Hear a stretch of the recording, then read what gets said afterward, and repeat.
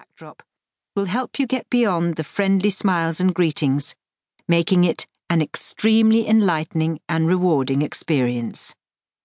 Namaste. Chapter 1. Land and People. Geography.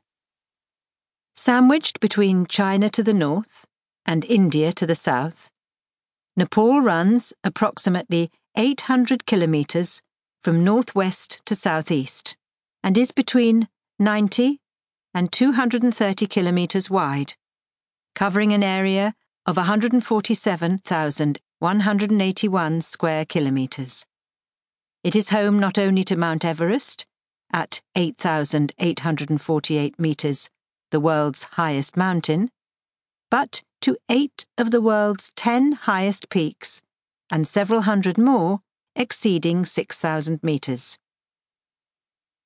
The Himalayas give the country its unique appeal to the outside world, but this picture can be misleading. Altitudes descend to less than 60 metres, and more than 40% of the land area is below 1,000 metres.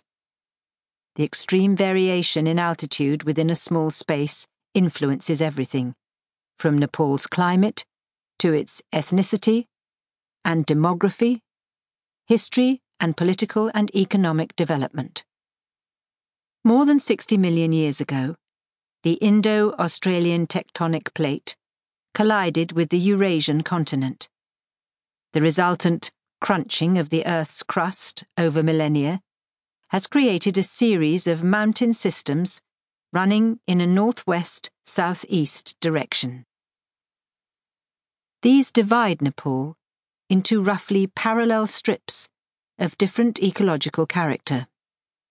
The Ganges Plains extend some 40 kilometres into Nepal along its southern border with India, forming the lowlands, or Terai, and rising to a maximum 300 metres above sea level. This area was infested with malaria and largely uninhabitable until sprayed with DDT in the 1950s. Now its dense forests have been cleared to make room for people from the hills, and its fertile plains, though just a fifth of the territory, house a good 50% of the total population.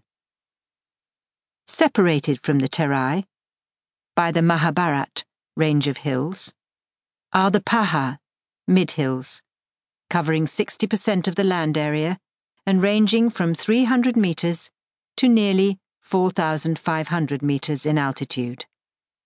Characteristic of these are flat, enclosed, high valleys that have been inhabited for centuries, such as the highly populous and cultivated Kathmandu Valley and Pokhara. North of the mid-hills is the Great Himalaya, which covers almost a fifth of the nation's territory. The few treacherous paths that traverse these high mountains, formerly trade routes between Tibet and India, are now mainly used by backpackers.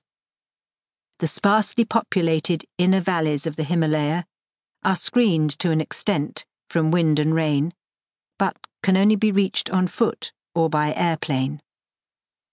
The Trans-Himalaya beyond is an arid desert region along the Tibetan border, in the rain shadow of the Himalayas at an average altitude of 6,000 metres above sea level.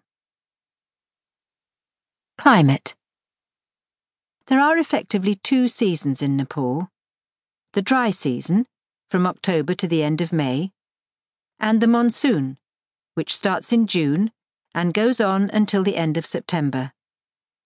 The best times to visit are after the monsoon, in October and November, when the country is lush and green and the air is clearest, and February, when the rhododendron forests are in full bloom in the countryside, through to April, before it becomes too sultry.